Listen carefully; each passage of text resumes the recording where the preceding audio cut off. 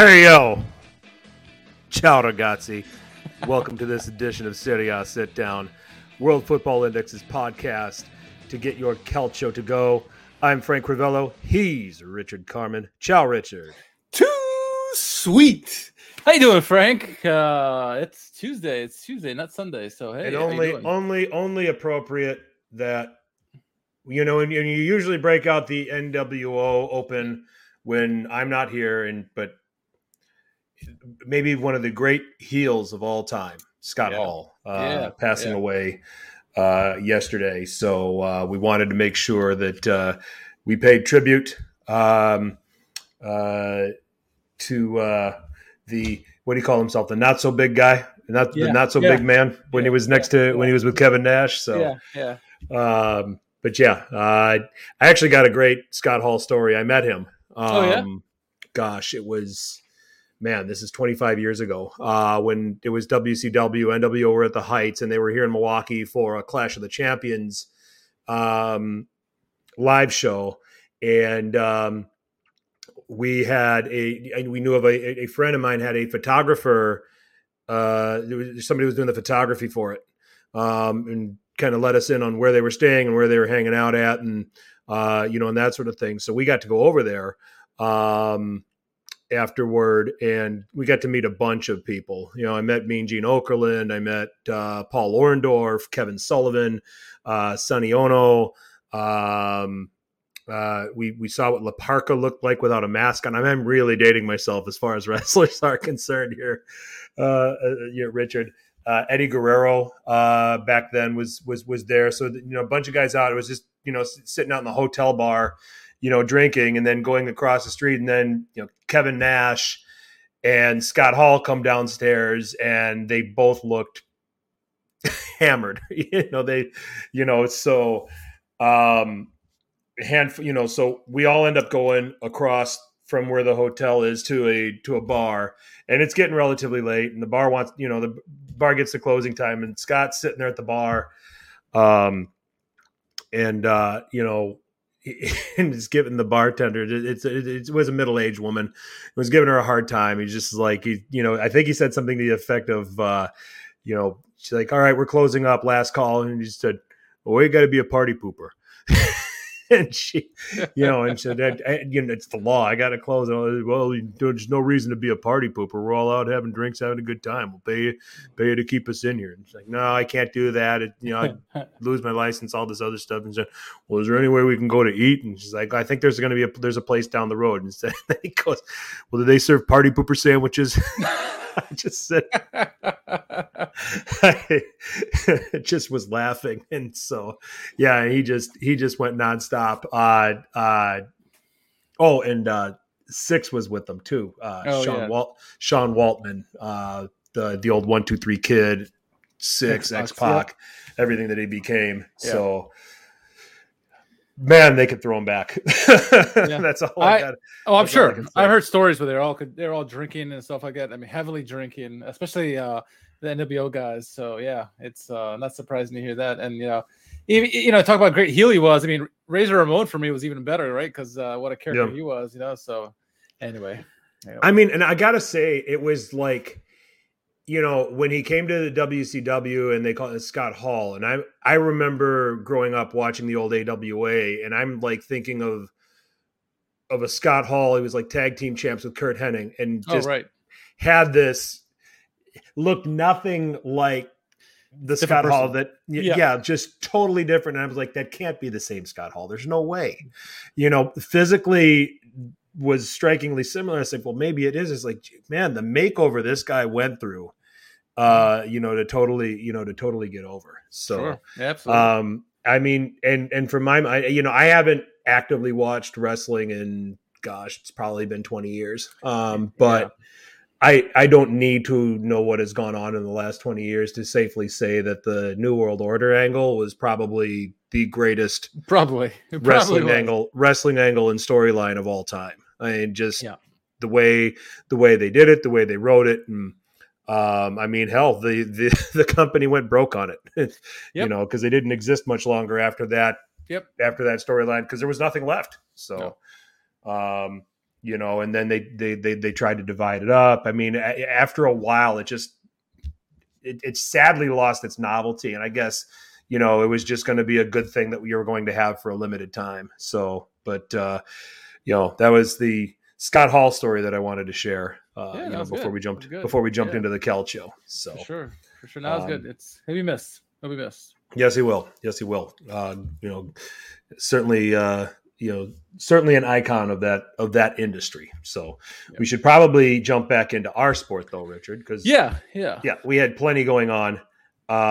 We need a wrestling spinoff pod, Lacey's saying. I agree with that, man. I'll tell you what, I grew up on Road Warriors, and then, when they became the Legion of Doom, and they came to WWF and feuded with Demolition and God, I could talk forever about all the wrestling I watched when I was younger. Our buddies over at Man of the Post podcast, they actually think have a side wrestling podcast too. So definitely give them a shout too, because they talk all the glory stuff too as well. So yeah, excellent. I mean, how many? You wonder how many of them are actually football or even college support. I know Bully Ray's a Juventus fan. Yeah. I came to learn that, and I can't remember how I found that out. But I know he does radio shows on Sirius XM. Juventus, huh? Yep. So, hey, if he's supporting Calcio, fine. True. That's true. So we'll take it. But yeah, that's one for sure. It'd be interesting to see, who else, who else follows football and watches it and things like that. So, be interesting to hear if there's people that wrestlers in that industry that kind of get into it. So should be interesting. And in fact, I think I try to figure out how he doesn't take messages. So I just I think I tweeted to him asking, hey, if you ever want to come on Serie A, sit down, let us know. So, he never answered me, which I did. Got to take a shot. Got to take a shot. Yeah. Nothing ventured, nothing gained. Right. That's right. So, all right. So, we will jump into another great weekend of Calcio. While the goals might have lacked in overall quantity from what we're used to, there certainly was some quality. So I'm sure your goals of the week is full. Mine definitely is, for everything that happened in match week 29. We will break down everything we saw, what we're seeing, some trends and things like that. We will preview Juventus's Champions League Leg 2 against Villarreal on Wednesday. We will also preview Atalanta heading to Germany with a 3-2 lead against Bayer Leverkusen in the Europa League. And then we will finish with the world's most popular hashtag game, Who Won Calcio Twitter. So on we go with the games. We're going to come thick and fast. We're going to start with Salernitana and Sassuolo. And the same old stigma with Sassuolo. Great against the good teams, can't get it done against the mediocre and the poor teams. And it happened again. 2-2 here, Richard. Federico Bonazzoli, really a total cock-up by the goalkeeping there. Consigli had a nightmare in this game overall. But this goal was the epitome of it. Federico Bonazzoli scoring to make it a 0-0. Sassuolo would level this in the 20th minute through Gianluca Scamacca. Great cross in by Kyriakopoulos in the 20th minute to make it 1-1. And then 10 minutes later, a goal of the week candidate, probably my goal of the week. Stay tuned. But Hamid Junior Traore just making a couple defenders look silly and finishing. He is just in unbelievable form right now, putting the Neroverdi ahead 2-1. Giacomo Raspadori in the 57th minute commits a foul, gets a yellow card, throws the ball. Did you see this? And I thought that the referee was going to send him off right at that I did too. Surprised he didn't. But 2 minutes later, Raspadori says, here, referee, let me finish this off for you. Commits another foul. I think it was the same guy. There must have been something going on. And young striker, defender getting under his skin. You're going to have to learn how to play, especially in this league. You're going to have to learn how to deal with that. We talked about this with Vlahovic, right? Same thing. Yeah, we did. Yes, we did. So, 2-1, they're hanging on for dear life. 81st minute, it is Milan Juric making it 2-2 for Salernitana, rescuing a point there. 2 points dropped, perhaps for Sassuolo, but with a 2-1 lead, trying to defend it with a man down. Moving on what a game that could end up being a relegation 6-pointer when we look back at it.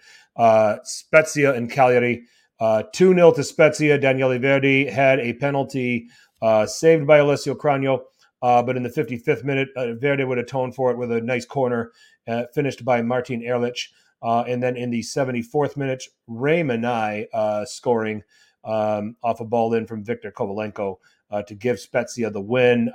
Cagliari with more of the possession in this game. Spezia very efficient when they had the ball, put a lot of chances on target. Cagliari really struggling to get anything on frame here. And, this Spezia probably could have won by about 3 or 4 here, had it not been for Alessio Cragno. We seem to keep saying that about Cragno all the time. And if Cagliari gets relegated, let's hope he gets on a better team at this point. Saturday, almost it would exactly be me if I skipped these guys, and then they would all come out of the woodwork and yell at me. So let's get to them. Juve winning 3-1 at Sampdoria. 23rd minute, a crap on a cracker player who is going to probably be crap on a cracker for the full season. Maya Yoshida in the 23rd minute, an own goal. I don't know if there's really anything that he really could have done about it. He's just trying to get the ball. I mean, if he doesn't get it, Ken scores. That's really, one of those things. Juve get a penalty in the 34th minute. Coley bungles over Ken, but when you take a look at it, I think Coley saw that Yoshida was supporting and in position and saw Kane with the ball and said, I better hack Kane here. It's going to be goal either way, so let me get a foul. Take my chances with seeing if maybe Falcone might stop a penalty because we have a better chance there than Yoshida defending Kane. So that's the explanation for the defending there by Coley if you want one. But 2-0 to Juve at halftime. Sampdoria do get a penalty in the 74th minute. Antonio Candreva, great save by Wojciech Szczesny. But Abdelhamid Sabiri on a free kick in the 84th minute. According to SofaScore, he's getting credit for the goal, but I mean, it hit Vlahovic in the wall and probably should be an own goal. But yeah, I don't know what's an own goal anymore. I don't know what's an assist anymore with the way some of these people score this. So, but Sampdoria are throwing a lifeline. It's eventually killed off just 4 minutes later. Morata getting a brace. Manuel Locatelli playing him in on a cross, making it 3-1. Milan winning by a goal to nil. 19th minute, shot from distance from Pierre Kalulu, which is a goal of the week candidate, giving the Rossoneri a 1-0 win. Out shooting Empoli 15-5, getting 5 shots on target. So Vicario putting in a very good performance to help keep Empoli in it.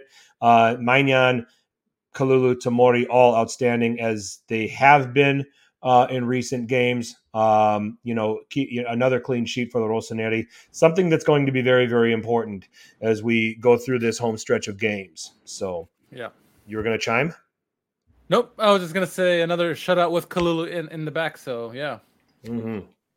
So then we finish off my batch with the Derby dell'Appennino, Fiorentina and Bologna, a 1-0 win. First of all, shout out to Jason for giving us a fan reaction video on Fiorentina's point of view from that game. La Viola out shooting Bologna 14-4, outpossessing them 61%. But it was a Lucas Torreira goal in the 70th minute that would decide this game. Ultimately, Skorupski, fantastic for Bologna in goal. Let's start there with the derby, Richard, because it's just, for me, looking at Bologna, it's just, if you're a Bologna supporter, it just has to be heartbreaking right now to see how this team is playing. 4 of the last 6 games, they can't score. Actually, and then you could even stretch that to 5 of the last, let me see, 5 out of 8 games, they are shut out.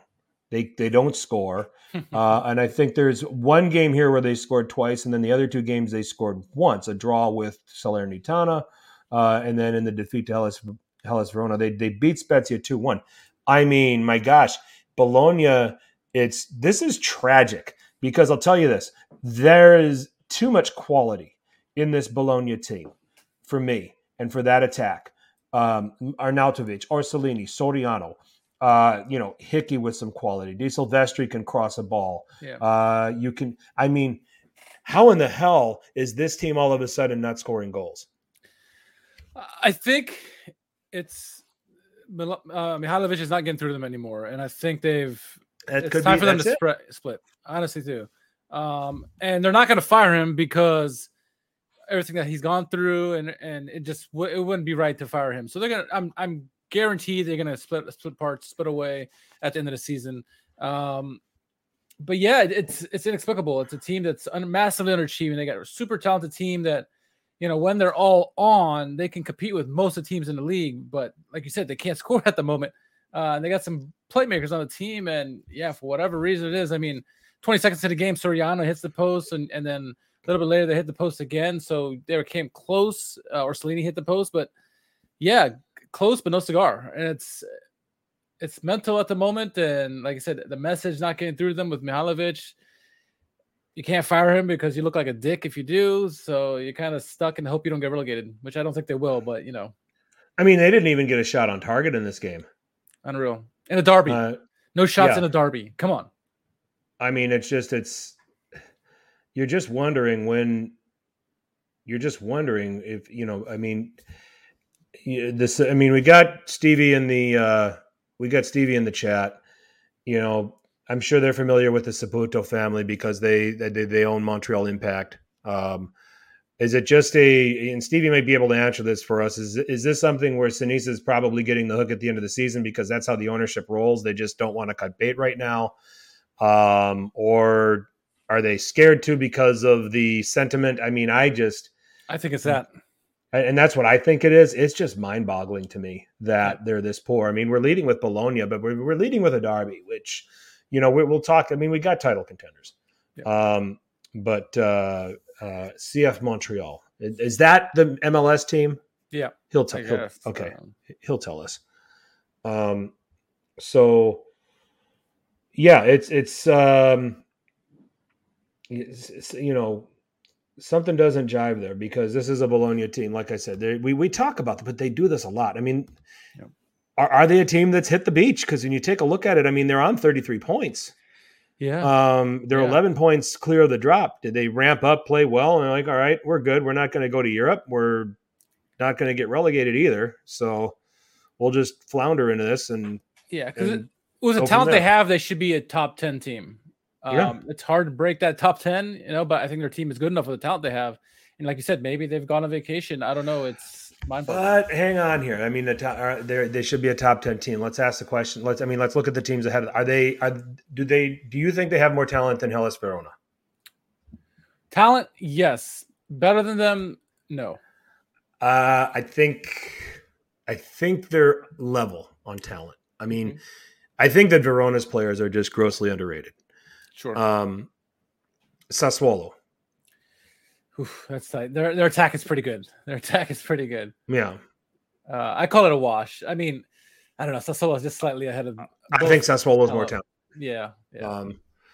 Fiorentina. I think Fiorentina is more talented, especially in midfield. Yeah, slightly. The Seven Sisters, I think, all have more talent than Bologna. Yeah. So, and then how about Torino? That's tight too. Yeah, it's pretty close. Maybe they are where they should be. It should be closer, but it's still a place where they probably should be. That's a good question. Yeah. It's interesting because if they're a top 10 team, who do you trade places with? I think that they probably, to your point, No, it looks like your arms are crossed because you got Scott Hall behind you in the picture, so it looks like your arms are crossed. I'm like, nice.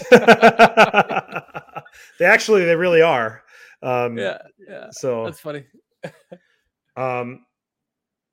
So in the MLS, he thinks the owner is more involved. In Italy, he lets the big guy. He pays the big guys that make the. Let someone else make the decision. Yeah. So, maybe okay. Let's just. Okay, Lisi's got a good point. I think I like what Lisi's saying. I think that on talent, they're level. They're on a level playing field with Torino and Verona, and Torino and Verona are just getting more points. Yeah. And I don't think they're as talented as Sassuolo. I think Sassuolo is more talented. That attack is really good. Yep. That attack is really especially good. in attack. So, anyway, so no, see, my arms aren't folded. So, Yeah, that's gonna. I think that's gonna trip everybody out for for the entirety of this. So, Milan, it's not. We get to this point of the season, 10 games left. You're trying to fight to win something. You're trying to fight for placement. Who cares how you make? Who cares how they make the sausage as long as it tastes good? I guess I care a little bit, but so, Juventini as well. Yeah, it's not, it's not at this stage of the game. It's not the style points. It's the 3 points that counts, You don't have, it's not like an MMA fight where you got 3 judges trying to score the fight, or score you over 90 minutes. That's, you score more goals than the other team and it doesn't matter how you do it. I mean, this is, it's kind of hypocritical because we're so harsh on Juventus for taking this in a season-long approach. But when we get towards the end of the season, we're like, well, we don't care, just win. Yeah. So in a sense, we're kind of being hypocrites. But at the same time, I mean, there's a beauty in just getting your 3 points. I mean, at the end of the day, how many times do you go through a season and dive through all 38 games and years before that 34 and look at it on a game-by-game basis and say, yeah, not only did we win the league, we played the most beautiful football consistently from start to finish. We won with style. We won with nobody does that. You go and you look at who won that year and you see the team and said, all right, they were the best team that year. So It doesn't, at this point it's get it done. So you can try to play with style, and then you end up like PSG against Real Madrid. So, Same. Good point. I mean, yeah. I mean, it's exactly it. Okay. It's exactly it. So, but I'm still not ashamed to be hypocritical of Juventus playing that way all season. For 90 minutes. For entire season, yes, I agree, 100%. It's like watching Genoa all season long, right? Their draws nonstop. It just seems like they don't want to give up anything. But when it comes down to crunch time, when it comes down to getting the points and possibly winning of the title or making the top 4 or whatever placement, it's all about the wins. That's all that matters. And I think at this stage of the game, the teams who are going to prevail are the teams who are going to do what they have to, shut the door defensively, and then get the timely goals, right? And we saw this in this game. Big goal by Kalulu, one of the goals of the week, like you said. It was timely. And I guess I say this because I see a lot of criticism for Milan's second half performance in this game. And, I look at it and I said, I think you have the 1-0 lead. You've been the better team. You're playing like the better team. You still have to be wary of what Empoli have going the other way because they're capable of scoring. They're capable of spoiling you on their day.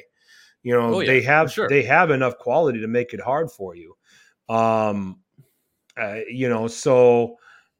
you're playing that balancing act. So is the balancing act having a talented left winger like Leao and then no right wing? It balances out. That's good. Hey, Richard. Yeah. No, the thing with Milan in this is like, yes, they have to be balanced, but everyone knows that Empoli is a threat, and it seems like they took their foot off the gas a little bit when they probably should have tried to get that second goal. And by not getting that second goal, Empoli slowly started getting into the game, almost started taking control in terms of possession and shots before Milan kind of woke up and kind of saw the whole thing out. But I mean, for like a 10-15 minute stretch, it seemed like Empoli were going to score goals. They had chance after chance. Magnon bailed them out. Tomori and Kalulu bailed them out. It got close. It got dicey, if you're a Milan fan. And so you got to do better than that. But they got the result. That's what matters. I think just, clinging to a 1-goal lead just creates a lot of tension, especially when you go into a game and to speak to some of the points that Michael and Stevie are bringing up in the chat. I think that as a fan, we get nervous. Like, we're living dangerously just trying to hang on to this instead of trying to figure out, and you're playing that delicate balance where you're trying to look for that second goal. But at the same time, you want to protect what you have because at the end of the day, if they don't score, you get 3. And maybe that's how Pioli looks at it. He trusts his defense enough that, and also with the subs he brings on, that he's like, hey, we're not going to give up a goal. It may look off at times, but I'm confident my team can hold the fort, and they did. Yeah, but you also, because you've seen it backfire too, and it's Way too many times. And we're at a stage in modern football where it backfires enough now to make you nervous. I mean, you can go back to the, I think about the 94-95 season, Capello's Milan in the Champions League, where they had to deal with a Benfica that had Claudio Caniggia, and then a PSG that had Weah and Ginola, and he played to not give anything up and just tried to hit those teams on the break, and relied on creativity of players like Savicevic and Boban, and got out of there with 1-0 wins, and went through, where just look at the Milan derby, Inter pounding on Milan's goal. It was up 1-0, was looking for that second goal. Simone Inzaghi finally got to a point where I said, look, I'm going to have to pull these guys back, and I'm going to have to defend what I have because we're not getting it. Yeah. So those are just in-game tactics that managers have to consider. It's like when you finally get to and usually 70 minutes is kind of that benchmark where you say, all right, I got to start thinking about protecting what I have, because I don't know if we're getting another one. The way we're creating, we're getting a little bit of possession, we're doing some things, but we're not getting the end product here that we want. So, and I think it didn't help with the right wing situation, right? Both, it doesn't matter who starts, Salamakers or Messias. Neither are actually doing what they need to do at the moment. They're causing way too many turnovers, causing breakaways in the other way. I mean, I think why Empoli got into the game so much is because of needless turnovers, like we saw from the right wingers and some of the other players.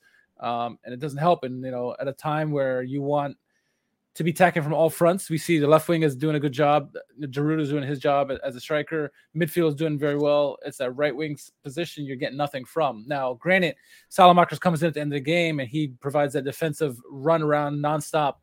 You got that, I guess, going. But other than that, it's, it's tough, and a team that's going to win the Scudetto has to be a complete team, or at least put in a complete performance. Yeah. We'll see who survives at the end. Yeah. I mean, there's no shame in finding ways to win, and sometimes you're going to have to make some you're going to probably have to you're just going to have to make some sacrifices. You're going to have to maybe sacrifice the quality football that is required to go out and win.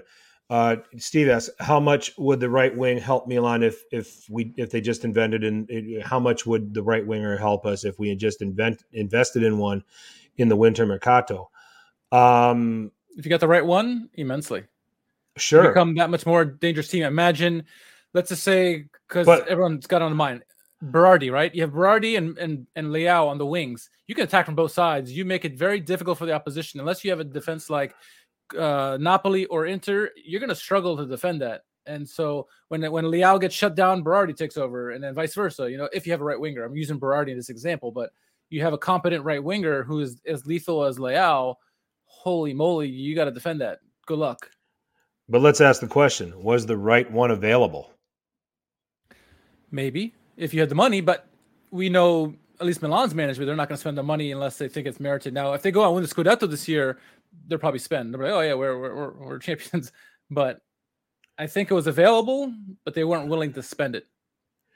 And then if they were available, for the right price, who are you getting? Because you weren't going to get Berardi, okay? And if you're bringing somebody in over from another league, that doesn't necessarily mean an instant level of success. Right. Totally different game, totally different tactics, totally different culture. There's so much that you're throwing and you're getting a player to adapt to. And, oh, by the way, you got to go play in the derby now. For us sitting on our couches or, doing our podcast, it's very easy for us to just say that solves the problem. But what was available and what was reasonable for somebody, I'm a Milan fan. I think the right wing position, I'm a firm believer that the right wing position needs addressing. I have no problem with that. But I think when you got to look at functionally what they have now, and Anthony says they're simply not good enough.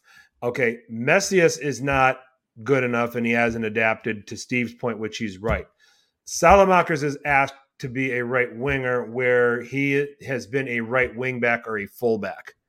And he primarily played those positions at Anderlecht. So his comfort zone, and we've talked about his role, his comfort zone is, not necessarily attacking the penalty area. I don't think that he has the skill set for that.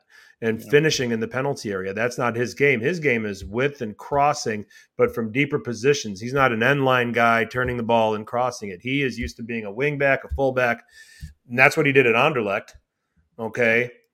And crossing from those positions, And so in a sense, we got a square peg in a round hole, but at the same time, there's characteristics with him, the defending, the ability to cover, the ability to provide support, which are very crucial and very, very critical, especially in games with a 1-goal lead, where you can bring him in off the bench and say, you should thrive in this environment with what we need to get out of here with the 3 points.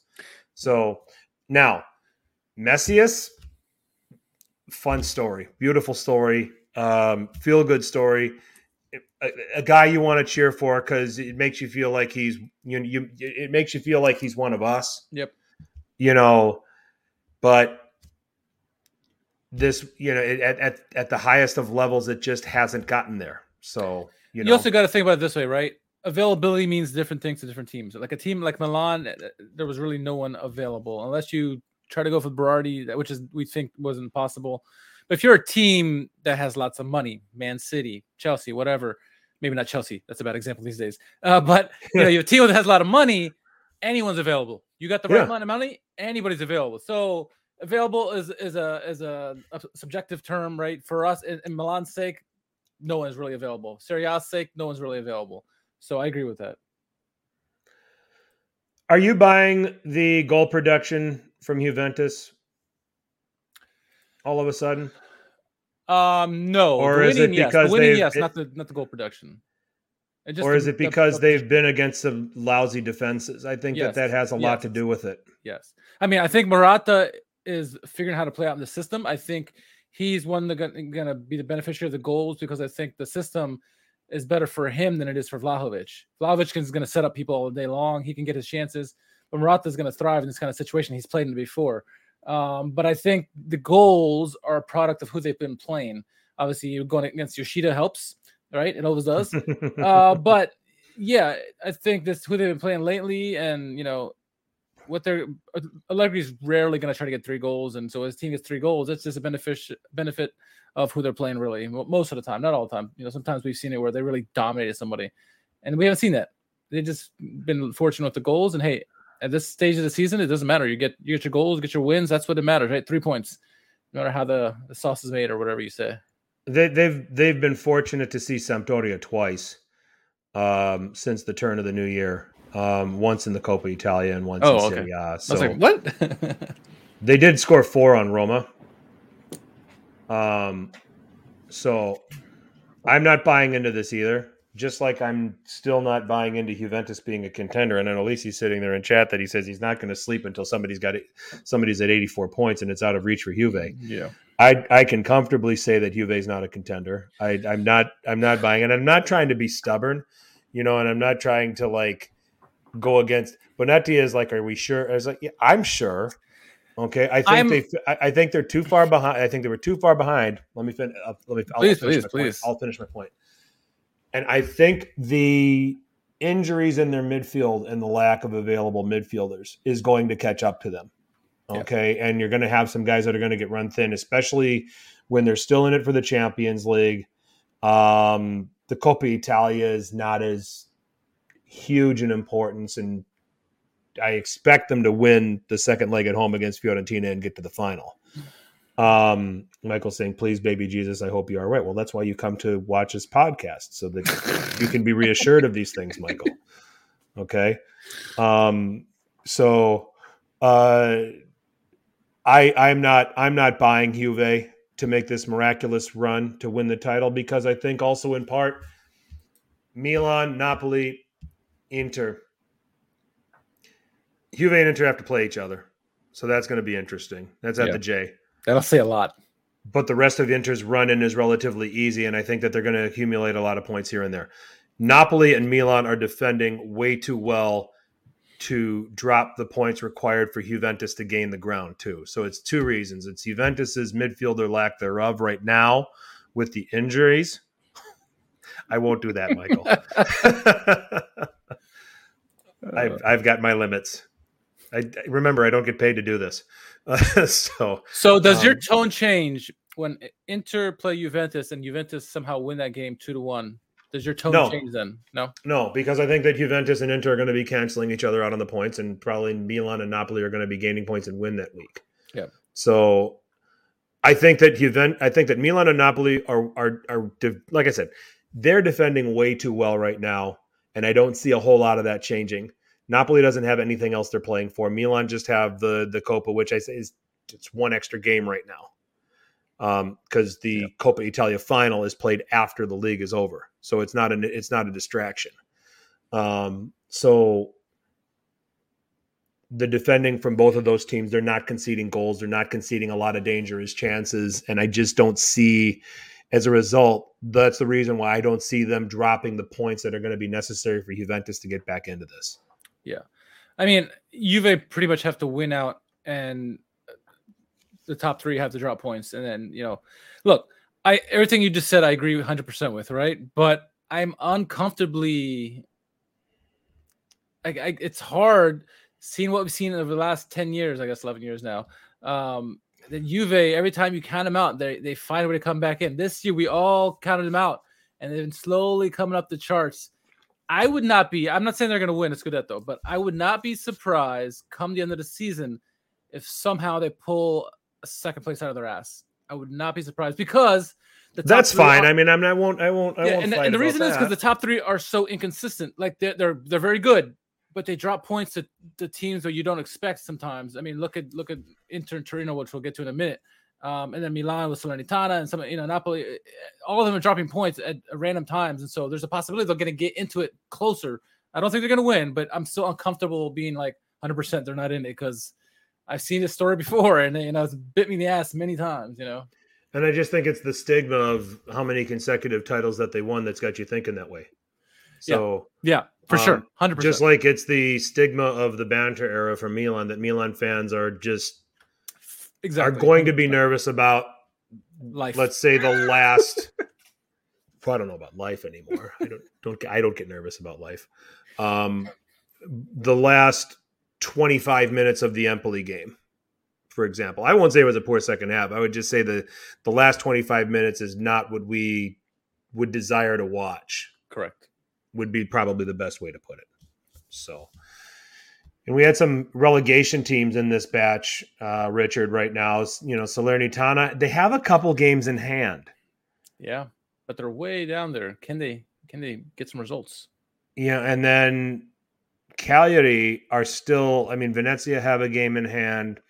Spezia, it's a huge win for them, but it only puts them 4 ahead of Cagliari. It puts them 7 ahead of the drop. So 6-pointer between Spezia and Cagliari, probably. But I don't know. I both of these teams might survive because and we'll talk about Venezia here in a minute because suddenly they're, to my dismay, because I want to see those kids staying in Serie A, they're starting to fall apart. Genoa can't beat anybody. They just draw everybody they play.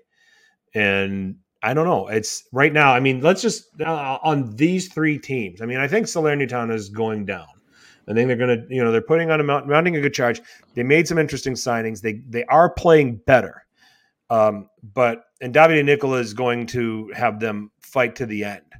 But I think they're just too far back. Don't discount Sampdoria. As far as the relegation picture? Oh, sure. They're only 1 point ahead of Cagliari. Yeah. 1 point. Oh, sure. Yeah, so we should probably lump Sampdoria in this conversation. How patient is Ferrero going to be with Giampaolo? What do you do at the end of the season? Just fire him and ride with whoever's on the bench? I'm like, your choices are limited at this point. 9 games to go. We've seen it happen. We've seen it happen, especially Genoa. They've had a history of this stuff, but or even Palermo. But Yeah, I mean, at this point of the season, you fire Gianpaolo, you're just gonna have to bring one of your assistants in, unless who's gonna jump on for the last 8 games of the season or whatever. I mean, there might be somebody out there. Maybe they bring in back in what's his name, EDF.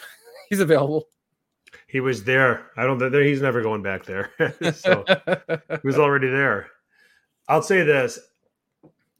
Okay, so if I was a manager and I didn't have a job right now, and Ferrero wanted to hire me to take, if he said I'm sacking Gianpaolo, I'd like you to see if you can try to rescue us out of this.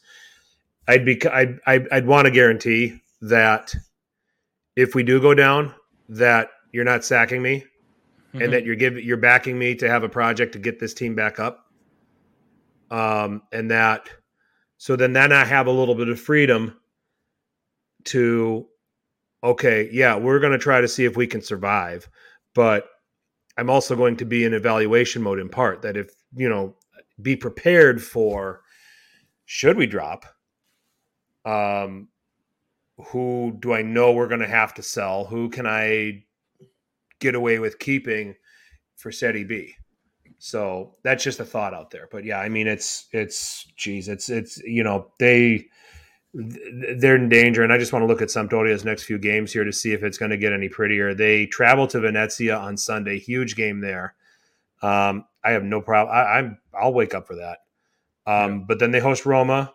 They're at Bologna, host Salernitana, at Verona, Derby della Lanterna May 1st. But listen to this close for them. At Lazio, Fiorentina at home, at Inter. Ooh, that's not kosher. Get some points now. Yeah. So, because I don't see them getting any points in those last 3 games. Whew.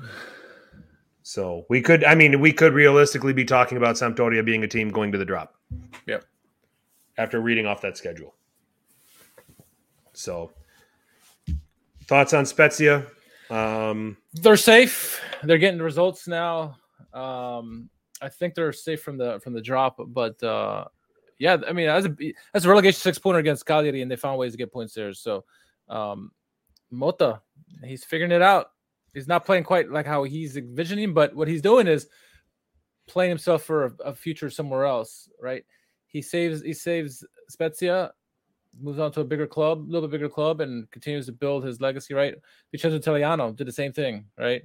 Found ways to get the team get results, found a better job. Now he's doing really well at Fiorentina. So maybe say the same thing with Thiago Motta. Someone who is not afraid to break tradition and tries things differently in terms of managing how he does the game. Now, he doesn't have the talent to do what he really wants. He did this when he was at PSG, and obviously it helps when you have the talent of the youngsters at PSG, but he's doing things right. They're finding ways to get results. So good for Spezia. I think they're going to be sticking around yet again another year. João Pedro, 2 goals in his last 15 matches in Serie A. We talked about how Cagliari is probably dependent on him to be productive for them to be successful. Yep. Not going to get it done.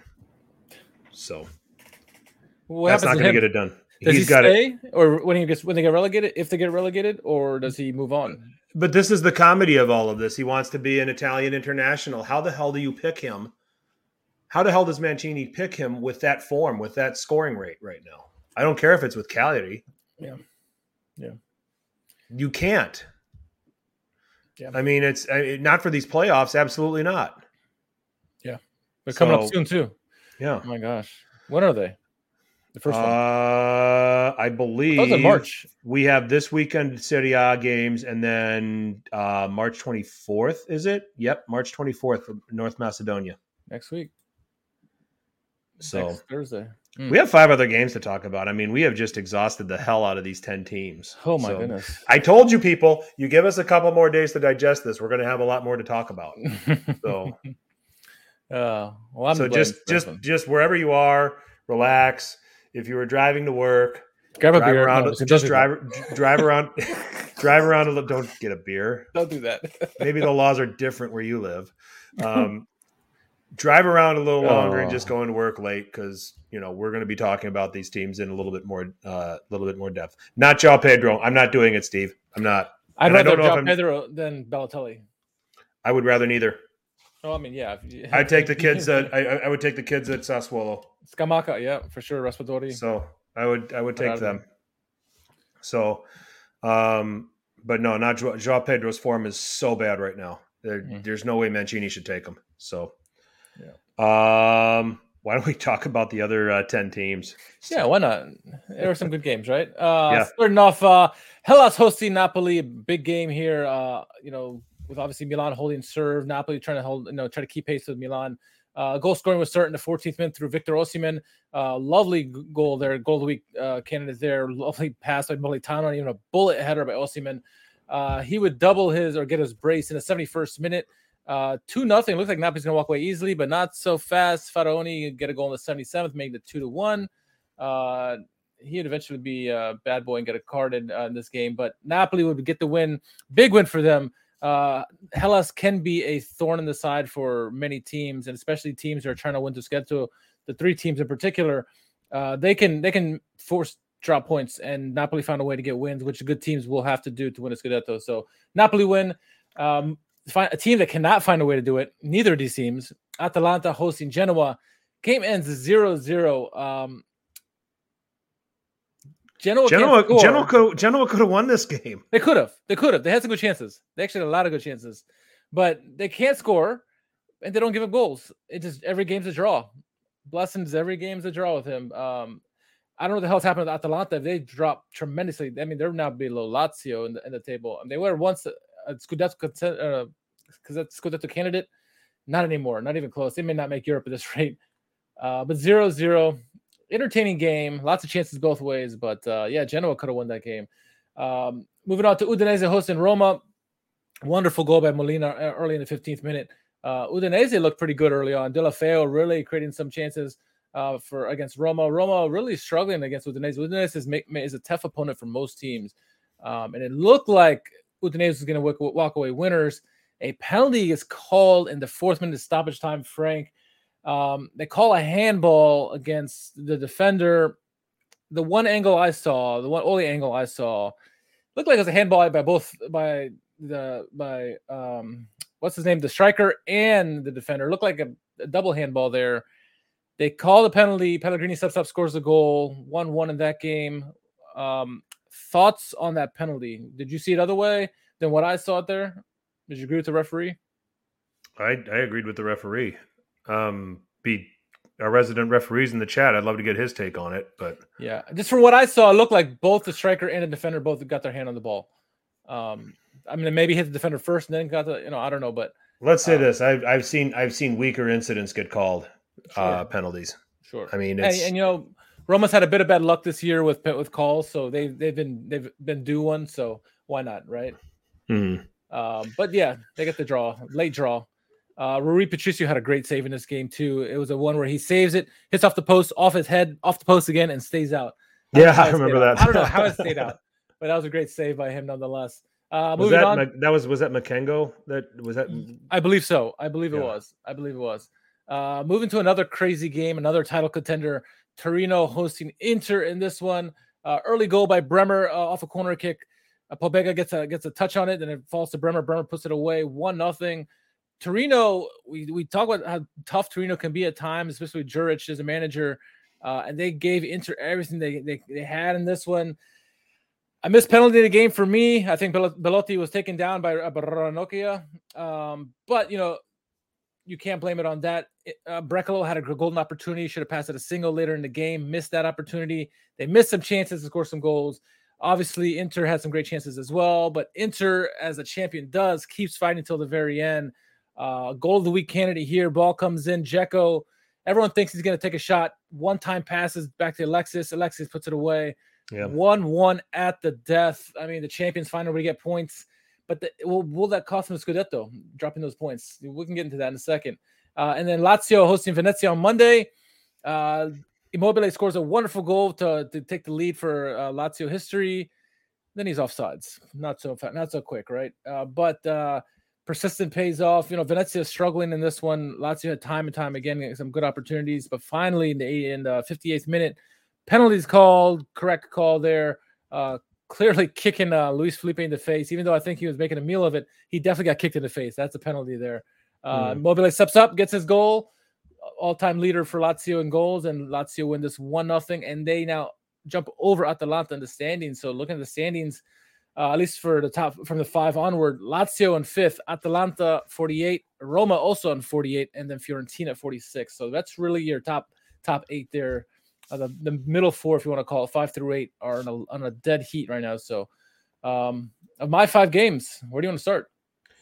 Well, I mean, first and foremost, congratulations to Ciro Immobile, Lazio's all-time leading scorer. League leading goal scorer too. Yep. So, shame that. Yeah, sometimes you got to just look at it and say, but this is setting a record. Can we let it go? But I also understand the competitive aspect, and there is a ton that Venezia is playing for too, and they would, that would have been harsh. So I agree with Anthony in the chat.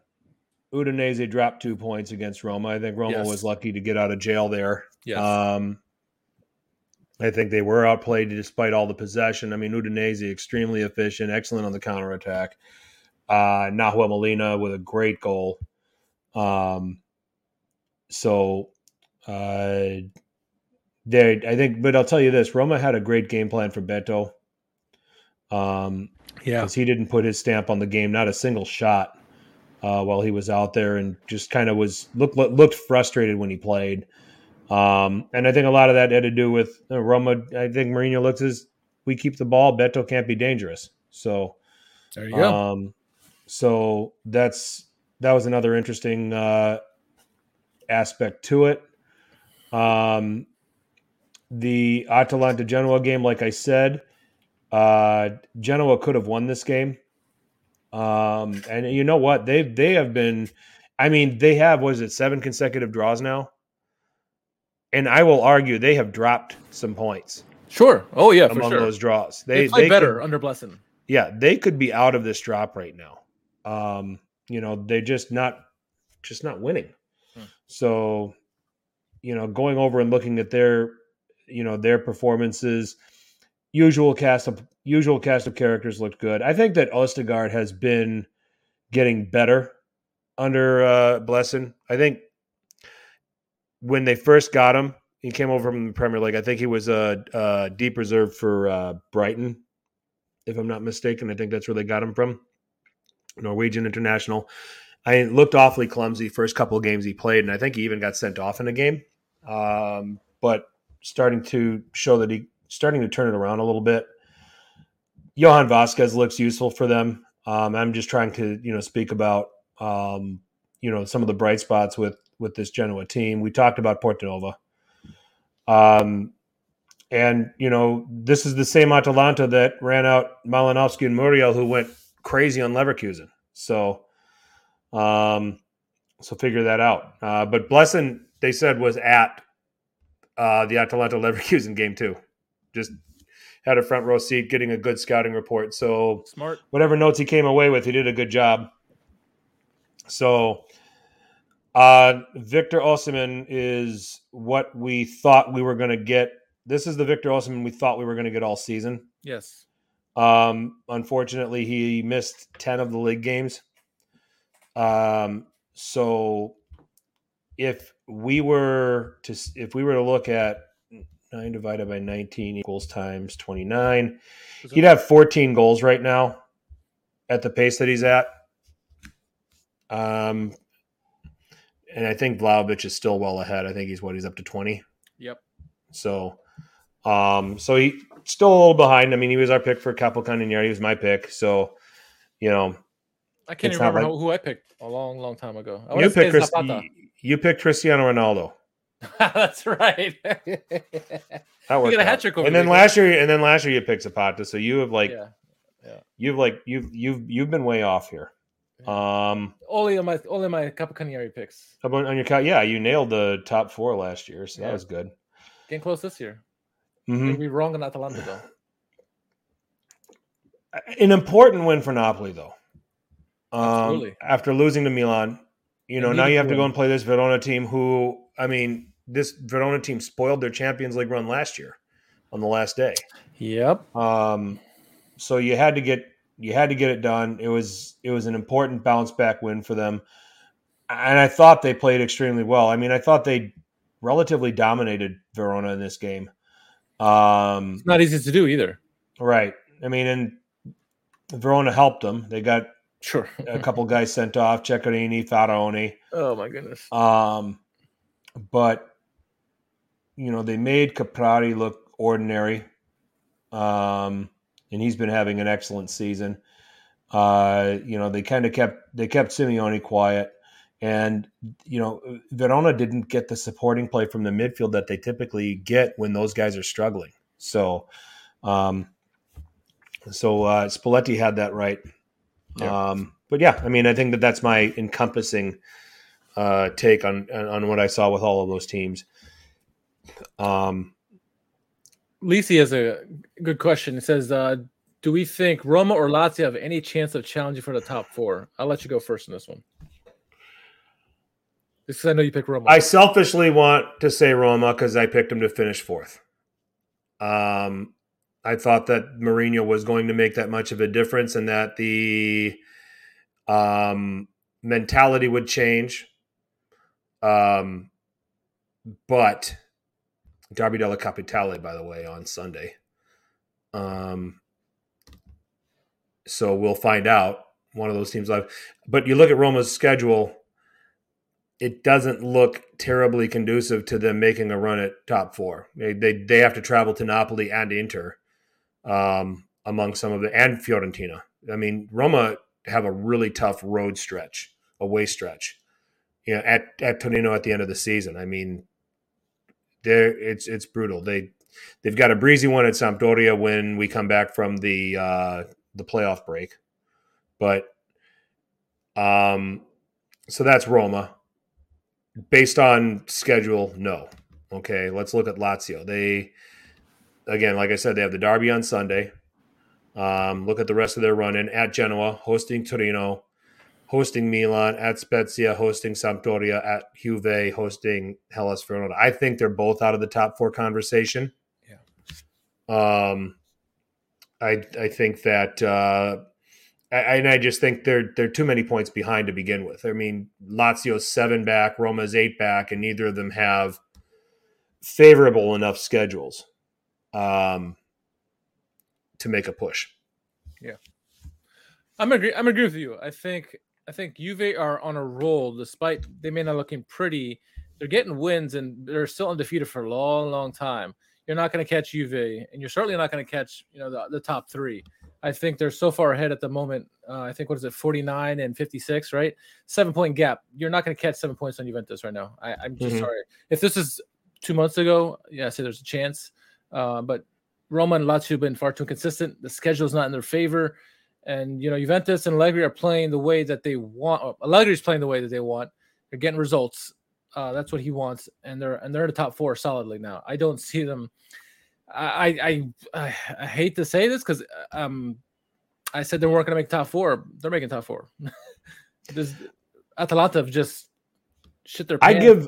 If we just looked at run-ins, I'd give Atalanta a much better chance than the Roman sides. They've shown nothing for us to believe in them. Right. They travel to Bologna. They host Napoli. They're at Sassuolo, hosting Verona, at Venezia, host Salernitana, at Spezia, at Milan, host Empoli. Where Juve, their run-in, host Salernitana, host Inter, at Cagliari, host Bologna, at Sassuolo, host Juve, at Genoa, host Lazio, at Fiorentina. I think Atalanta, based on those run-ins, there's potential for Atalanta to close the gap, and they have a game in hand. Do they? Yeah, they have a game in hand. But I think the gap is too much. Speaking of the gap too much, Inter dropped vital points. They had a game in hand, but losing or not winning this game against Torino, best they can do is tie Milan if they both do the same results here on out. And Milan are the tiebreakers. So did Inter just screw themselves? Now, I'm not saying that's 100% done because it's not. We've seen Napoli, Milan dropped 20 points when they've been in the lead this season, so they're not done yet. But if it were to end in a tie, the two Milanese clubs, Milan holds the advantage in terms of that. So the game in hand means nothing at the moment.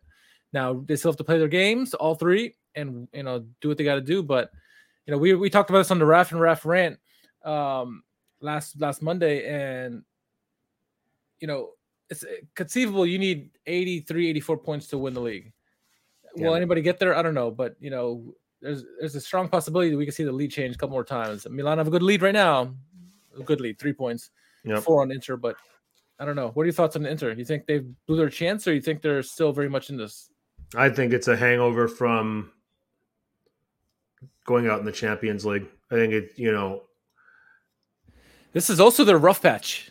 All in, trying to beat. They're trying to turn it around against Liverpool. Left it all out there. By the way, I thought, and I do want to give. I almost called that game. And I want to give Inter. I want to give Inter a lot of props over the course of 2 legs. I thought they played extremely well against Liverpool. Just on the wrong end of the goals.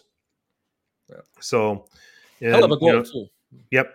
Great teams like Inter find a way to do that. And my comment, and I stick to this, it says Alexis Sanchez is a dumb shit for going to ground, and challenging at that position on the pitch. Everybody and anybody's welcome to. And a couple Inter fans on Twitter fought me about it, and I said, no. If you're on a yellow, you got to know you're on a yellow, and you got to know at that area of the pitch you cannot try to go to ground on the challenge. Just so much can happen.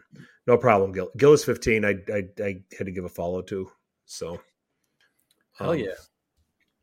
So anyway, but yeah, I only wonder if he would have not gotten sent off, could Inter have gotten that second and gotten that thing to extra time? And I think they could have.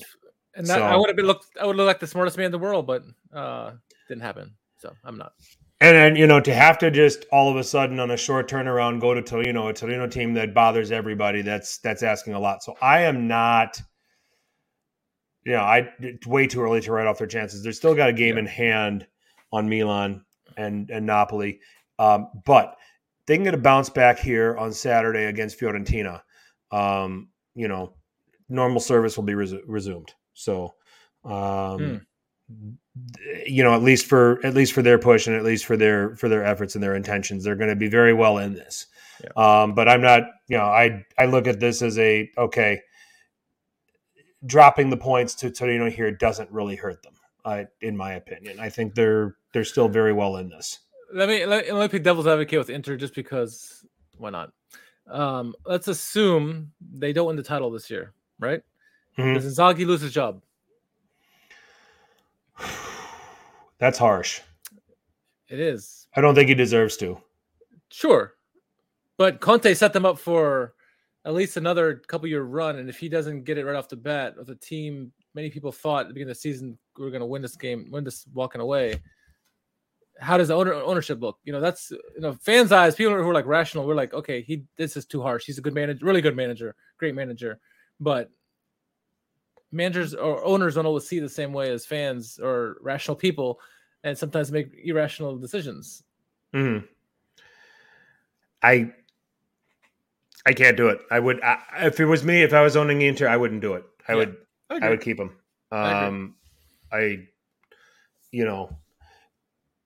Antonio Conte is a really hard act to follow. Okay. It is. Ask Ventura. Yeah. Allegri didn't have to do. See, why it worked for Allegri is it wasn't just Conte, it was the players in that dressing room at Juventus. There's not a whole lot of over managing or extra managing you have to do, with a dressing room like that. Okay. Right. Inter had a really significant changeover of a number of players in the last season. And for Inzaghi to still have it shored up and contending for a Scudetto, you don't sack him. I don't think so. I picked them to finish there. Right now, 1, 2, 3 is the exact order that I predicted for finish. So, I say stop the count, stop it now. but anyway, yeah, I can't get on board with sacking Inzaghi if they fail to win the Scudetto. So yeah, no, that's fair. That's fair.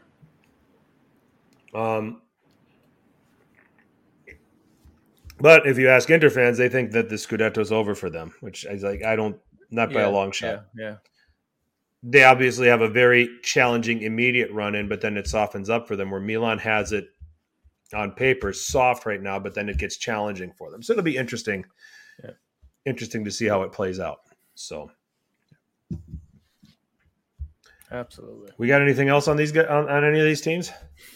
No, I mean, look at the games. No, I mean, who we thought they were. Udinese and Torino and Verona. Thorns. Yeah, that's what they're going to be. Yeah. You're not going to get an easy game against any of those teams. You're not. We've seen it all season long with those three teams just messing with everybody. Yeah. The mid-table of this league are not going to just roll over and play dead for the Seven Sisters. They're playing with them and they're giving them games. Yeah. And if they had the kind of resources that those teams had, we'd have a hell of a lot. And this is, I'm clutching at an obvious straw here, but we would have a hell of a lot of parity in this league. Yeah. It just so happens that the seven that are in the top seven are set up really well. They're managed really well. Fiorentina is on their way in my opinion, to really give those teams a hard time. If Sassuolo could figure out how to not play down to the level of the lower half of this league, they'd be in that conversation too. We're really close to having even more parity in this league, than we already have. And it's exciting to see. So, yeah. And I think the top four is set, not in the order, but the teams. Mm-hmm. I think the middle four are set as well. Just the placement is not decided yet. So, the top half is the Seven Sisters are all very tight with each other. And then after that, the biggest question is going to be, obviously the placement, but the relegation fight. Who gets relegated? That's going to be the tasty one. Always is. I'm with you. I think top four is set. It's just a matter of what order they finish. I think Milan, Napoli, Inter, and Juve are all going to the Champions League next season. Yep. It's just a matter of what order they finish. So Juve fourth. I might have a shot at snatching third from somebody should one of those teams start to come apart, but I don't see them higher than that. I know you think that maybe they might snatch second. If things fall for them, I don't see them winning it. I think it's Milan, Napoli, or Inter for the Scudetto at this point. So, and I'm going to be stubborn about that. So I agree. Goals of the week. Ooh, goals of the week. I'll give you mine. Let's see. Victor Osimhen's header, the first one. I like that's that. Number 5. Number 4. Wojciech Szczesny's penalty kick save. I like to say. Oh, okay. Number 3. No love to the goalkeepers. That's right. Number 3. Alexis from Dzeko. That was a wonderful pass by Dzeko to get that goal, the game tying goal there against Torino. Number 2. Junior Traore. Wonderful goal by him. Beats 2 guys, technically a third guy, and gets the goal. My goal of the week, I'm going to have to give it to him, Mr. 21-year-old Pierre Kalulu. Wonderful goal. Huge goal for Milan in terms of Scudetto implications. So that's why he's number 1 for me. All right. 5 for me is the Sanchez goal. I agree. A lot of it because of the cleverness from Dzeko in the penalty area. Number 4 is just kind of a, milestone tribute. I'm going to give, if you're going to give a penalty, give it to, make it one that's significant and sets a record. And the Ciro Immobile penalty will make my goals of the week for that reason as the, all-time leading goal scorer at Lazio. Number 3, I'll go with Kalulu's goal. I'll put him there. Number 2, really love the finish by Nahuel Molina for Udinese against Roma. Brilliantly taken. And my goal of the week, Hamed Traore, embarrassing a couple of Salernitana defenders on the way to scoring. There's really no other way to describe that. So Those are my top 5. What's everybody else's top 5? Let us know at Serie A Sit Down on Twitter or Instagram. Been a few years since I've said that.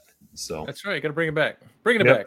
Yep, run it back, right? So let's start with Juventus Villarreal on the European front. 1-1 at did they still call it the Madrigal out in Spain, Villarreal Stadium? Or does it go by something different? Good What's question. that? Good question. I'm going to look that up because that's bothering me right now, even though it has nothing to do with Serie A. So, it doesn't tell me here. I'll have to. Let me just look. El Madrigal. Estadio de la Ceramica. Is that what it is? Yeah. Maybe it's called Madrigal as a nickname. Who knows? Let me just look at this. El Madrigal, Villarreal. Let's see.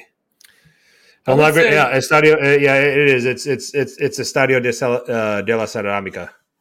No, so it was formerly and informally called El Madrigal. So I'm dating myself, everybody. Yeah. Better you than me. So why don't I just talk about games being played at the old Polo Grounds? There you go. All right, so 1-1 in Spain when they played. Dusan Vlahovic scoring in 35 seconds, and all Juve supporters lost their left nut over it. Men and women.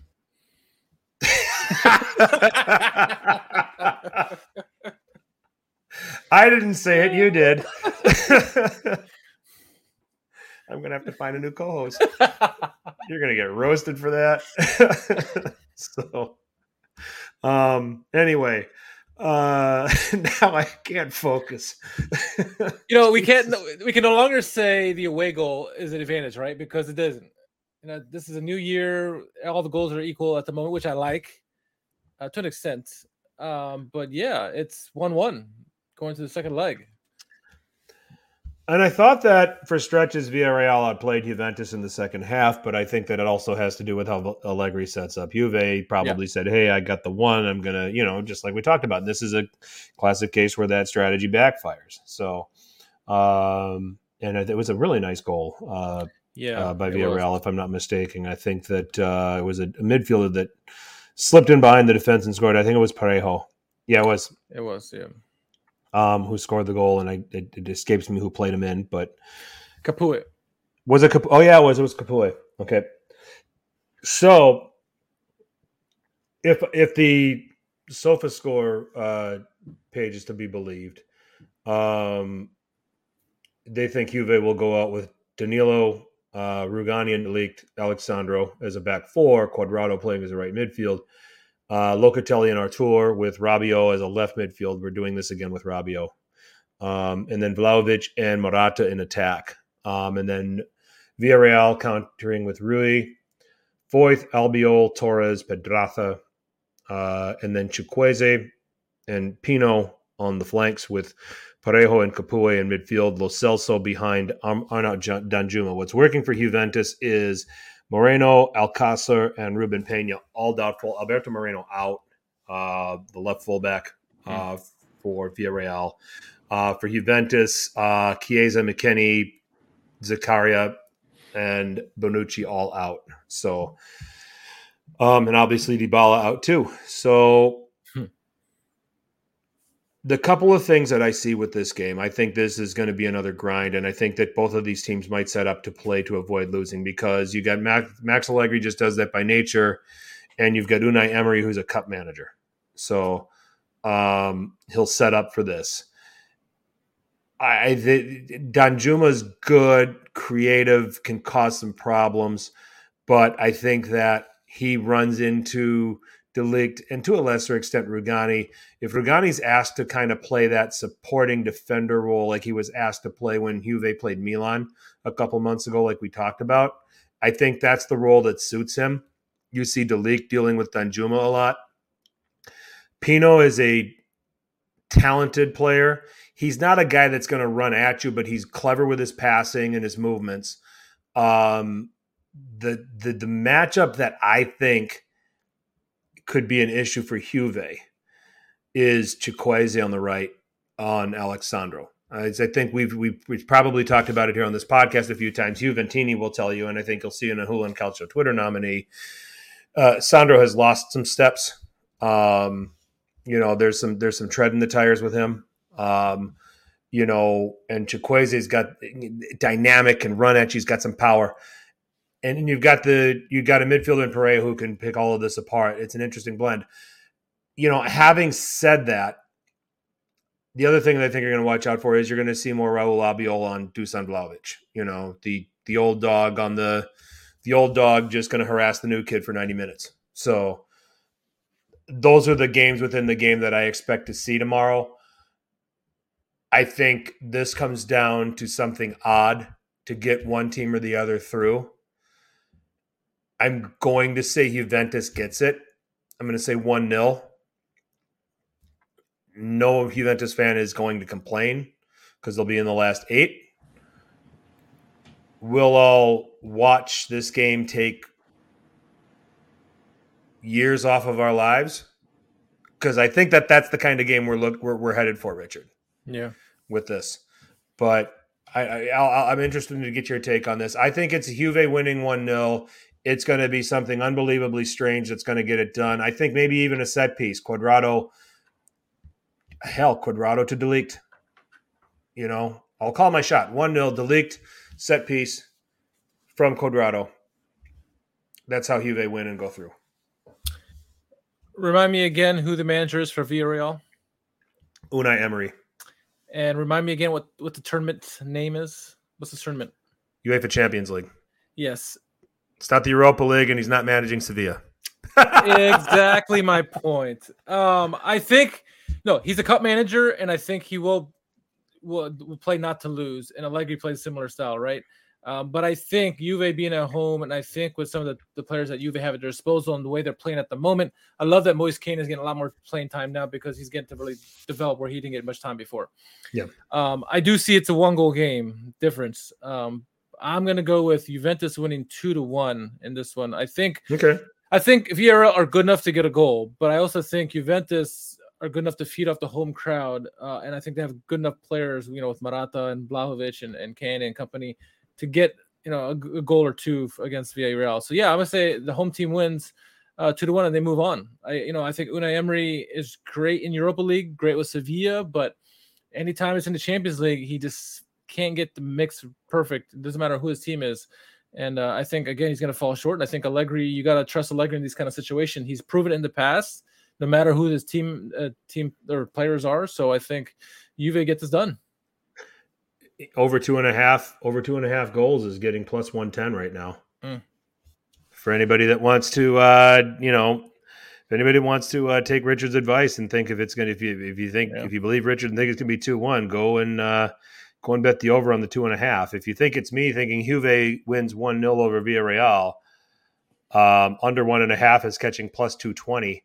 And if I had Sportsbook here in Wisconsin, I would be hammering the shit out of that bet because I don't think there's goals in this game. I wonder what the odds are that they go to penalty kicks. That would be interesting. Just curious. With both these managers, do they have those odds? I'm just taking a look. They'd have to. They'd have to. Yeah, both teams to score. No is at minus 125. Yes is at minus 105. So, they have Juve as a minus 105 favorite and Villarreal as a plus 300 dog. I don't think, this little listing here doesn't show me that, but I think if we went to another site, you probably can find that out. Right. So, but having said that, it would not stun me. It would not stun me to see 0-0 going all the way to penalties.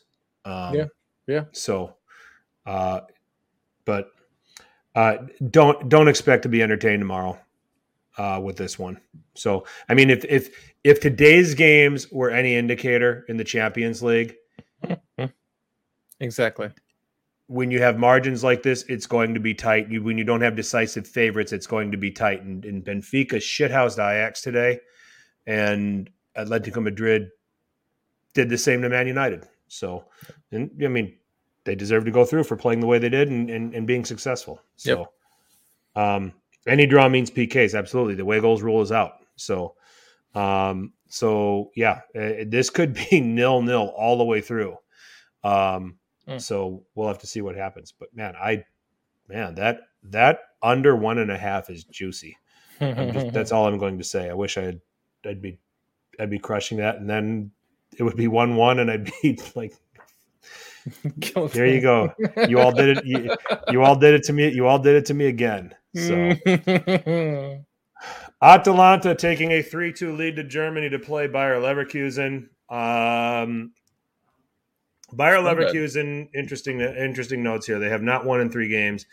They have not had a clean sheet in 3 games. There have been more than 2.5 goals in their games in 8 out of the last 10. But they've also been the first to score in 8 out of their last 10. So they did lose at the weekend to to Köln at home, 1-0. But there's, that doesn't really tell the story. Leverkusen had more of the ball, outshot Köln 15-6. Were beaten on a goal by something called Kingsley Schindler. Kingsley Schindler, who came on as a substitute. So if you're wondering where that's coming from. So that was what Bayer Leverkusen was last seen doing. Atalanta was obviously last seen trying 0-0. I'm going to give a hot take. I would say you guys get into the weeds, but I'm starting to think you guys are the weeds. What is he talking about? We talk about everything. Anyway. Gillis, I don't understand what you're talking about. But anyway, maybe it's just because I'm old. Well, you said it. I'm going to give a hot take here. I think Atalanta's all in on this Europa League. Yes. I think they're all in. This is, if they're going to make the Champions League next season, I think there is a feeling amongst the Atalanta camp that they're going to have to win this competition to do it. Because that's the only way in. They're probably too far back of Juventus to catch them. Yeah. Even though, like we said, they had the game in hand. There's a path where they could do it. But I also am going to bank on how good Atalanta are away from home in this competition. Not only in this, not in this competition, but in general. I'm going to look at this Bayer Leverkusen team that, bravely drew Bayern Munich, at the beginning of this month. But, they've got a win over Bielefeld, which I know you know enough about Bundesliga to be dangerous. That's probably not saying much, but a 3-2 loss to Mainz. And a team that just in general can't – and they beat Dortmund 5-2 back in the beginning of February. But I will say 2-2. Another game, a game with goals again. Exciting game. I want to give Atalanta an outright win here, but I will just play it safe and say that this will be a score draw. I'll go 2-2, and Atalanta go through to the last 8. I like it. I think all your points are very compelling. I think, Bayer Leverkusen are struggling at the moment. Lots of goals are had in their games. Atalanta, they've been struggling, but against Leverkusen, they found a way. I think they are all in Europa League. I think, like you said, they have to win the league just to have any chance of Champions League. And it seems from their league play that usually it starts the season focusing on one and then kind of let the league go to the side, and then they get back to the league. They haven't done that this year. This year they've been focused on Europa League, and I think they really truly believe they can go deep in the tournament and win it. So the last leg was a good indicator, right? And I think they'll continue some of that. I think Bayer Leverkusen are still the trend is telling us that they're going to give up some goals, and I think 2-1. I'm gonna go 2-1. Atalanta win outright, and they move on. It's gonna be interesting because I think Atalanta going to give up lots defensively, but I think they'll do just enough, make it interesting, but they'll do just enough to keep Leverkusen from winning because you only have 1 goal advantage at this point. Yes, there's no away goals anymore, but you have a 1 goal advantage. You can't mess that up, and you have to play some kind of defense to win. So we'll see, but I think Atalanta will move on to the final 8 as well. Okay. So we agree Atalanta move on. We agree that Juve move on. Conference League, I didn't even look. We're eventually going to have to pay attention to this if Roma goes deep into the competition. Yeah, I guess. Where is this thing? Let me just, we'll pull it up just to humor Roma fans. Okay. But we'll be very quick about it. We think they're going to go through against Vitesse. Oh, Vitesse, that's right. Yep. Who did you say they were playing? Olympiacos. That was Atalanta last round. What do you think they do? They think that they lose in the Europa League and that they dump them to the conference. They don't. I don't think they do that. So who cares? They won the first leg 1-0 in Holland, and they're a -189 favorite to win just this game. So I can't see why they don't go through. Let's go 2-1 to Roma, 3-1 on aggregate. Okay, I go 1-0 with me. Okay, so Michael's saying, "Who cares?" Well, Roma fans care. Roma fans care. Okay, that bonsai tree is getting really lonely. So yeah, Mourinho wants to win that title. The first manager to win the conference title, even though it's not a prestigious one. He wants to be the first. And you know what? I mean, they have a chance. I think it's necessary. I think it's almost necessary for Roma. I think it would be good for them. I mean, just get their hands on something. Get their hands on something that they can lift. That can kind of. I mean, we're all going to look at this as the maybe smallest way Roma can validate the project under Mourinho, but it's still a validation. So, and you're still winning. You still got to go out and win something. So I think both you and I think they're very strong contenders for the top 4 next year, right? We think under Mourinho, they're going to have their shit together. And so what better momentum going to next season is to winning the Conference League this year, going to next year playing really well in whatever tournament you get into, Europa League, and doing well in there. So I think this is a logical first step in their project. Win this conference title, to have a hell of a season next year, and then do really well in Europa League. I think it would do really good for them, like you said, if they win this title. And Lisi raises a great point. If Roma win this, Mourinho will be the only manager to have won the Champions League, the Europa League, and the Conference League. Yep, he wants that. He wants that. Yeah, that would feed his ego. Oh my gosh, yes. Do you know? I saw somebody put up a graphic that showed how much money he's made in buyouts from getting fired over the years, like something like 96 million pounds. Good for him. The guy he has a hell of an agent. Damn. So that's all I got to say. Yeah. Oh, so that's our European roundup, and let's wrap it up by getting on with the world's most popular hashtag game. Who won Calcio Twitter? Richard, lead us off. All righty. So this one, first nomination comes from Giovanni Milano, and this is from Semprista, and it's Alexis Salamaker's Instagram page, and he reports it, and it says, "What celebrity are they pretending to be?" He says, "A right winger." Very good. Very good. Okay. Yeah. All right. So Gillis15_ is nominating himself. Hey, he pulled a Frank Crivello. Well, it got 103 likes, so I guess in a sense, maybe that, I guess we'll be fine. It's Kalulu and Tomori superimposed as Michael Jordan. Yeah. Napoli fans said Koulibaly was this and Osimhen was that, and we took that personally. So I like that. It's all right. Yeah, I like it. Good Photoshop skills, by the way, too. Yeah, I even nominated. Oh, I nominated that too. So yeah. Okay. So it's fine. All right. Sean McIntosh from the Lazio. So he says, never the wrong time to let it be known. So I guess he's texting with his girlfriend or wife or whatever. And she says, girl, okay, get some tomatoes. He's like, okay. She's like, Roma, if they have them. He's like, Roma merda. And then her face is like, ugh.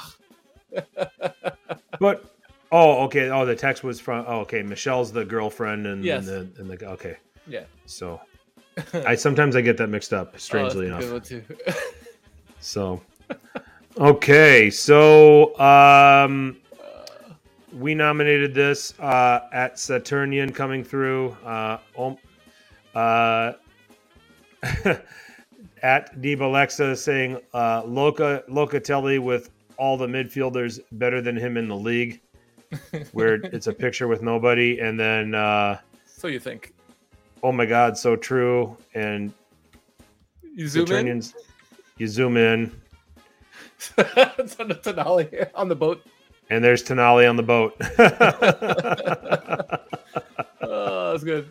That's well played. I like that. Yeah, creative. Okay. Too. All right.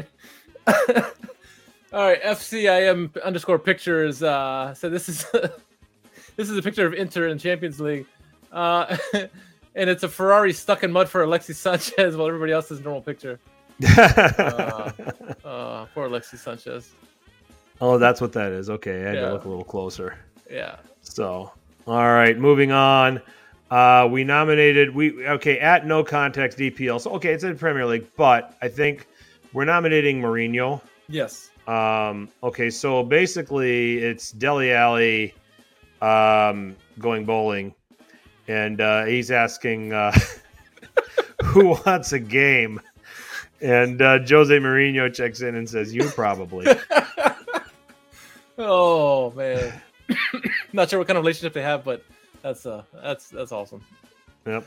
Let's see. All right, Bob nominates this one from John Muller. It's not Serie A, but I guess Donnarumma used to be in Serie A. So he goes, we go live to PSG. Ship carrying 1,100 Porsches and other luxury cars is burning in a drift. Yes. All right. Let's see here. At Jeff _ Alfieri, replying to Presidente saying Milan has a great relationship with Chelsea and should buy insert player name here right away. Man United, and this was in response to Jamie Carragher saying that Man United should go for Thomas Tuchel right away. So Jeff _ Alfieri said UK should force Chelsea to take Bakayoko back. Nice. All right. Papa. All right, so this is, I guess, Pirlo. This is all like in reference to people who used to be in Serie A. So the original tweet was New York NYCFC. This is their banner of their title. It's like this small, like it's like an 8x11 piece of paper. Yeah, and so Mike McGee says, "What is this banner of? Ants? It needs to be like 3 times bigger than that." And so somebody posted a picture of Zoolander with a picture of. It's pretty good. Very nice. Very nice. Okay, so let's see. That's great stuff. Oh, let's see here. So we are moving on. Okay, at Joe, our friend at Joe _ Cappuccino _ found this video of Alexandro. It's a pig in a kiddie pool. Alexandro. If you said Patania, I'd believe you more. Well, in fact, Art Morelli responded and said, "Looks like Patania, to be honest." Oh, there you go. So. Oh, all right. Let's see. Inconvenient Truth tweets out. So, original message was at 19 years of age, De Ligt holding up a golden ball or whatever, Ballon d'Or or whatever you want to call it, and Kalulu playing somewhere in France, Lyon. And then, so Inconvenient Truth said, Milanese when Kalulu is given the opportunity to replace him with De Ligt and throw out De Ligt. And it's like, funny, but not true. Yeah, that's not true. Yeah. That's not true. Oh, you can keep De Ligt. Yeah. So I'm not ready to anoint De Ligt as a sex. He's having some good patches. He's playing well, but I'm not ready to anoint him. You know, maybe it's the team he's on. It could be. Finally, at NYC Juventus, Bremer holding of Dzeko, Lautaro, Barella, Alexis, Correa, Perisic, Gozens, Vidal, and Hakan. He's that good. Fighting everybody off. Yes. Yeah, Bremer's a beast. All right, that's all of them. Who you got? I think the last one. I think that's good.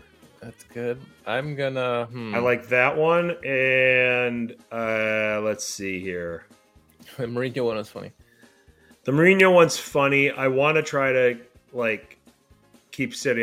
Saturnion. I like Saturnions. I do. Sean McIntosh is Yeah, that's funny. Funny. Too. Remember that? I think we're down to those three. Yeah. What do you think?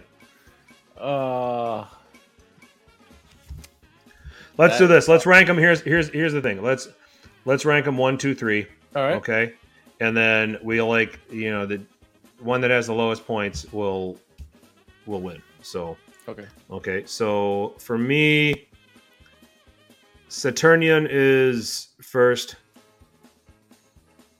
I like the creativity of it. NYC Juventus is second, and then who did we say was the other one? Sean McIntosh. Sean McIntosh is third. All right. Yeah, I think I'm gonna go Saturnian 1, Sean McIntosh 2, and NYC Juventus 3. So well, then that settles it. Saturnian wins. Yep. So one of the masters at his craft. Saturnian, congratulations! Another win for him. I think that's like that might be his third. It might be. Jeez, give the king his crown. Give this king his crown. Well, while you're tweeting that out, give a shout out to Jason at JMug5, Fiorentina fan, doing his reaction for the Derby dell'Apennino, Fiorentina against Bologna. It's on our YouTube page now, so definitely go give him a shout. Give him a follow as well. If you want to find some great Fiorentina content, it's great Serie A content in general. So definitely give him a follow. And while we're talking about Fiorentina, give Viola Nation a follow as well if you're not following them already. So, and then also the Raf and Raf Rant, both Rafa Biz and Rafa Rispo, give those guys a follow, their show a follow. I was fortunate to be a guest on their show last Monday, and I had a lot of fun with them and Adriano from the Calcio guys. So give them all a follow. Give them all a follow. You get a follow. You get a follow. Everyone gets a follow.